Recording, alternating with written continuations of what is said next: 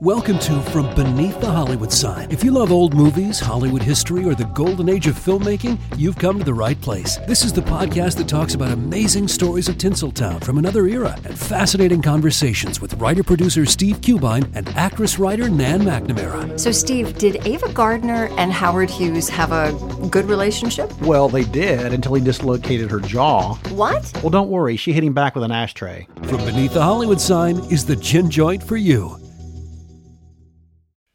Hello, my name is Matt, host of the Pirate History Podcast. Pirates rank among the most mythologized and romanticized of all historical figures. It can become easy to forget that pirates were real people that had real-world concerns.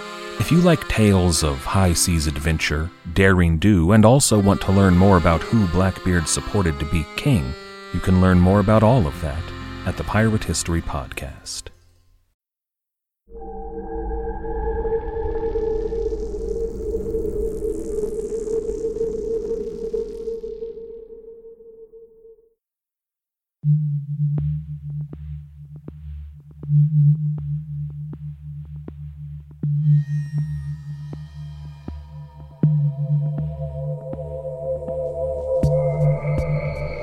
Since the beginning of time, man has attempted to employ supernatural aid to help him solve worldly mysteries. From missing persons to unsolved crimes and even matters of the heart, we're continually fascinated by the possibility of reaching beyond our own reality for answers.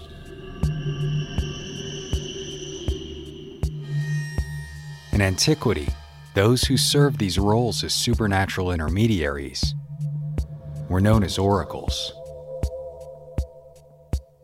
But as generations passed, the age-old archetypes evolved into an ever-growing number of new forms, from fortune tellers and clairvoyants to astrologers and readers of the iconic crystal ball. Yet no matter the means, these men and women who have devoted their life to prophecy and mystery can be found in every culture across the world. And the same is true here in the American South, where a man by the name of Simon Warner rose to fame with a seemingly supernatural ability to look deep into his crystal ball and solve the unsolvable. Unfortunately, tragedy befell the man from Shelbyville, Tennessee, when in a twisted tale of irony, he failed to foresee his own murder. My name is Brandon Schexnayder, and you are listening to Southern Gothic.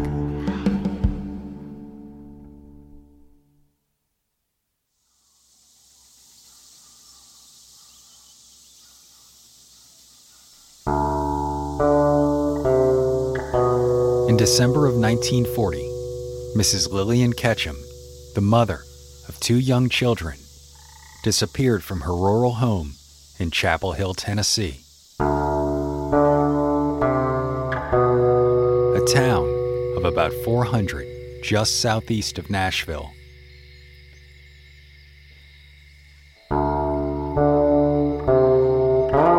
Days passed while the town searched for the missing woman, but no trace was found to spare a piece of her Sunday coat and a tragic note that she'd left for her sons Grady and David.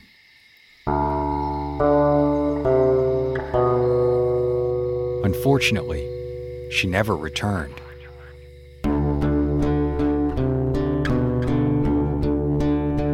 The prime suspect in the disappearance was a man by the name of Robert Skinner. Skinner and Mrs. Ketchum had been dating for several years, but Mrs. Ketchum was already married, locked in by a husband committed to a Tennessee state facility. Locals suspected that this was the motive in her murder, a lover grown furious, frustrated, and eventually violent over a repeated denial of his marriage proposals. But Robert Skinner committed suicide only 2 weeks after Mrs. Ketchum's disappearance. His death stonewalled law enforcement in their search, leaving a cold trail on the whereabouts of his lover's remains, and practically confirming the suspicion of many that he had been the culprit.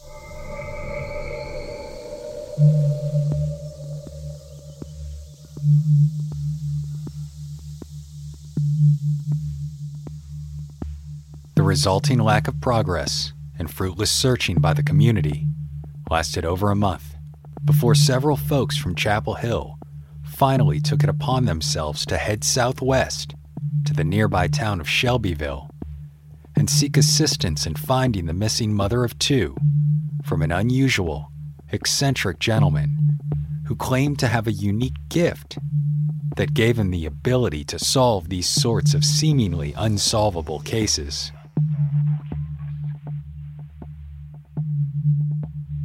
The man's name was Simon Warner.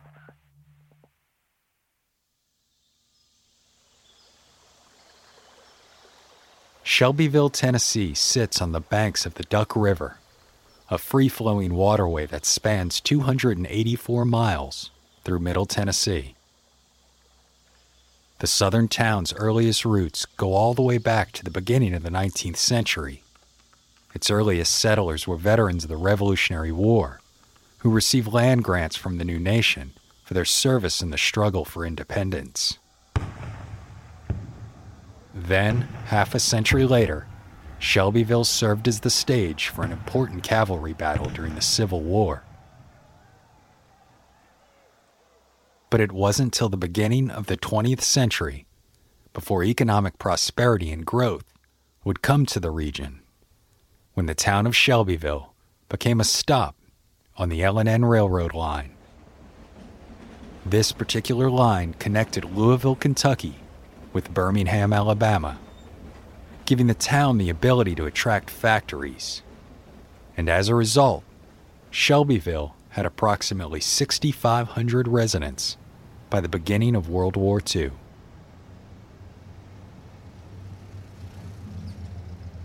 Simon Warner had been born here in Bedford County, Tennessee, in 1897, to Daniel and Susan Warner. The eccentric but kind man would eventually own and operate a local cafe in the town where he was raised, as well as a wax museum. But in 1940, his fame grew much larger than the town itself.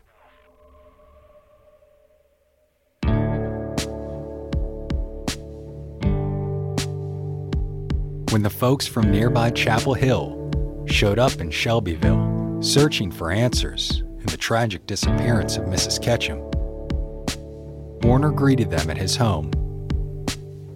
There, he sat with them, studied the information and evidence that they had brought to him in regards to the case, and then gazed into his crystal ball through his black, thick-rimmed glasses, searching for answers.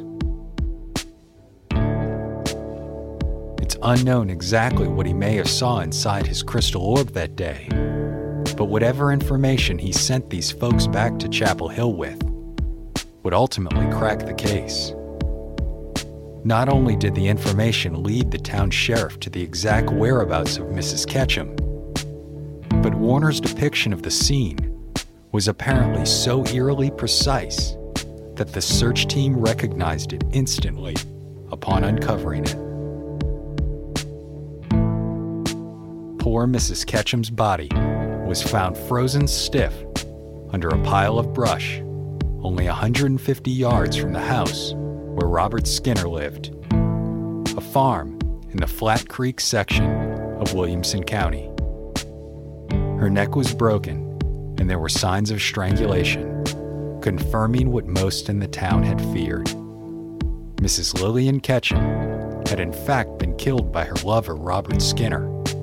But through the efforts of Simon Warner, Ketchum's family would finally be able to lay her to rest with the dignity that she deserved.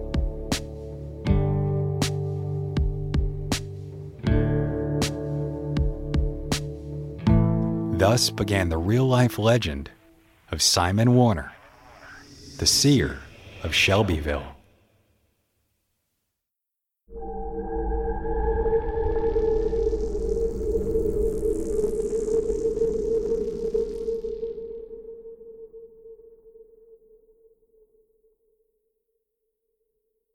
Want to learn how you can make smarter decisions with your money? Well, I've got the podcast for you. I'm Sean Piles, and I host NerdWallet's Smart Money Podcast. On our show, we help listeners like you make the most of your finances. I sit down with NerdWallet's team of nerds, personal finance experts in credit cards, banking, investing, and more. We answer your real-world money questions and break down the latest personal finance news. The nerds will give you the clarity you need by cutting through the clutter and misinformation in today's world of personal finance.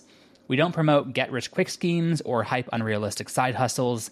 Instead, we offer practical knowledge that you can apply in your everyday life. You'll learn about strategies to help you build your wealth, invest wisely, shop for financial products, and plan for major life events. And you'll walk away with the confidence you need to ensure that your money is always working as hard as you are. So turn to the nerds to answer your real-world money questions and get insights that can help you make the smartest financial decisions for your life. Listen to NerdWallet's Smart Money Podcast wherever you get your podcasts. Y'all, I want to take a quick minute to tell you about one of my favorite nonprofit organizations here in Middle Tennessee. It's called Poster Nashville. Now, this organization supports people during times of housing or medical crises by providing compassionate, temporary care for their pets. That's right. Poster helps secure loving homes for beloved little furballs when their human companions are going through things that might otherwise cause them to have to give them up. But since Poster began back in 2020, they've been able to reunite nearly 250 pets with their loving pet parents after they were able to secure housing, keeping families together through tough times. Of course, y'all, I have to say from personal experience, it's been an awesome program to be around. My kids and I have been fortunate enough to hang out with some of the pups, and trust me, what Poster is doing through a devoted network of volunteers is absolutely heartwarming. So if you'd like to help, Poster is in the middle of their annual fundraiser right now, trying to hit a goal of $20,000, and it would mean the world to me if you'd consider helping us get there. All you got to do is visit southerngothicmedia.com/bark. That's right, southerngothicmedia.com/bark.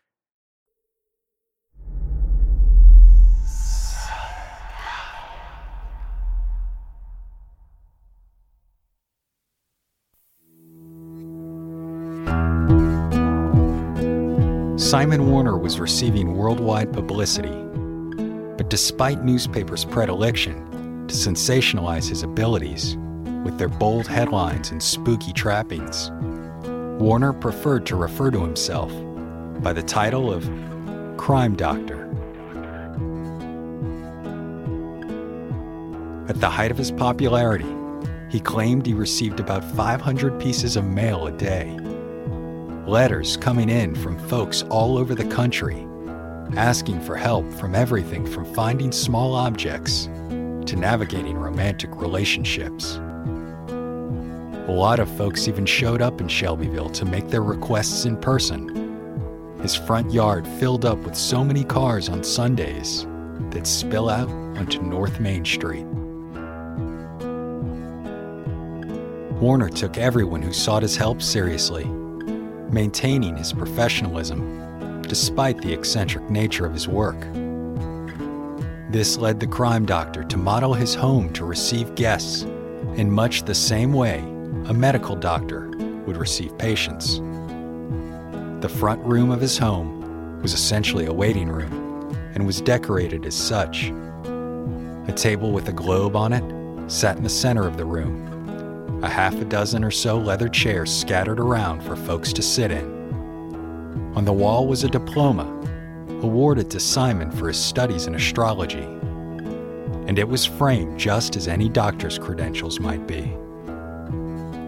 There were also numerous testimonial letters displayed.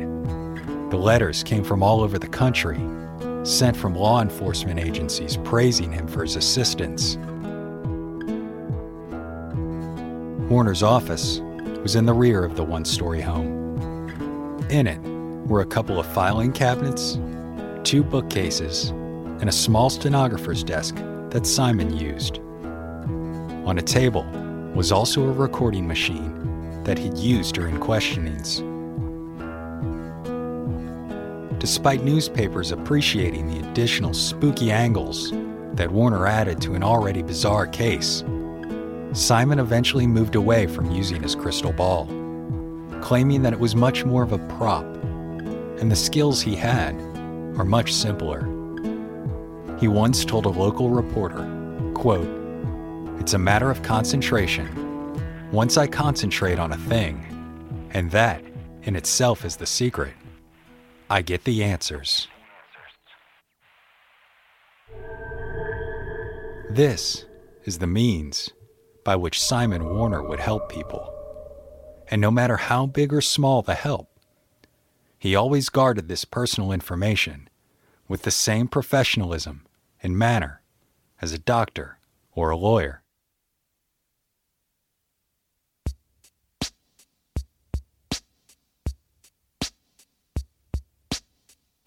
Of course, law enforcement agencies continued to seek out his assistance over the years as well. And in some instances, defendants even came calling, hoping Warner could help them clear their name.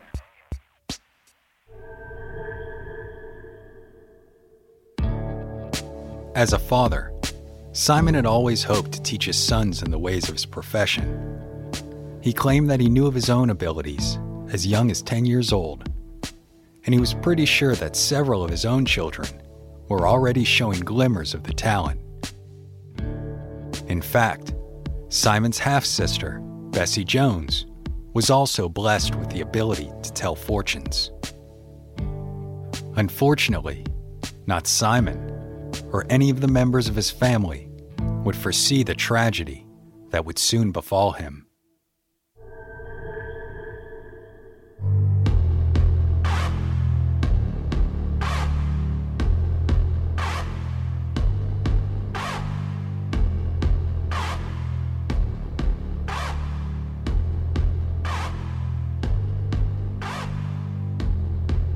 On March 22, 1957, Simon Warner was murdered. He was 60 years old.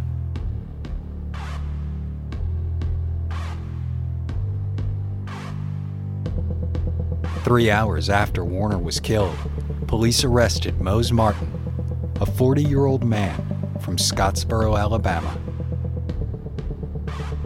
Martin immediately admitted to the killing, telling police that he'd initially sought out Warner's help to heal a stomach ailment. Martin claimed Warner accepted $60 to cure him, but the cure did not work. He then claimed to the police that Warner had double-crossed him and put a voodoo hex on him to make the ailment even worse. Despite the fact that Warner was not a voodoo practitioner, Mose believed the only way to end this hex was to kill the man who cursed him by shooting him through the heart.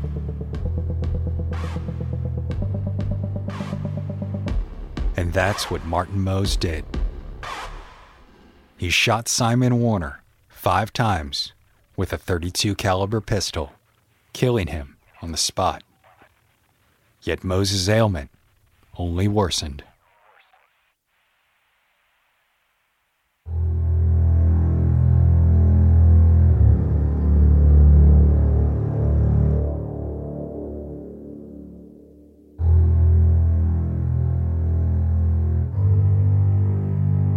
While Warner was alive, newspapers enjoyed his involvement in the community, running big headlines that sold papers.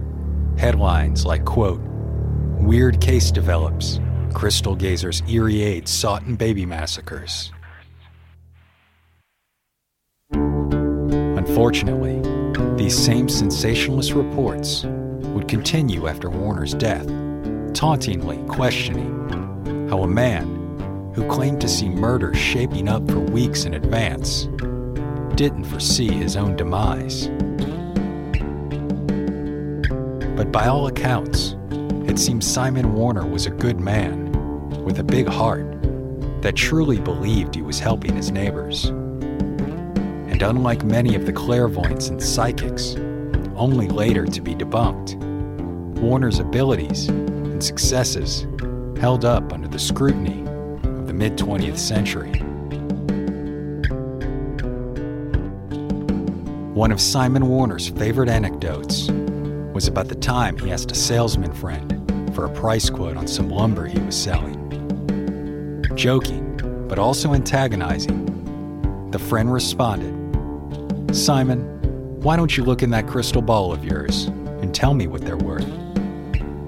To this, Simon confidently replied, "I might look in it and tell you what they're worth, but there's no way of telling what you'll charge." My name is Brandon Schexnayder, and you've been listening to Southern Gothic.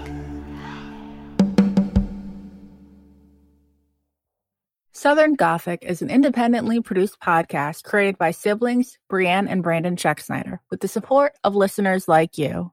If you enjoyed this podcast and would like to receive even more content, including ad-free episodes, head over to our Patreon page today. The link is in the show notes. Lucky Little Shacks.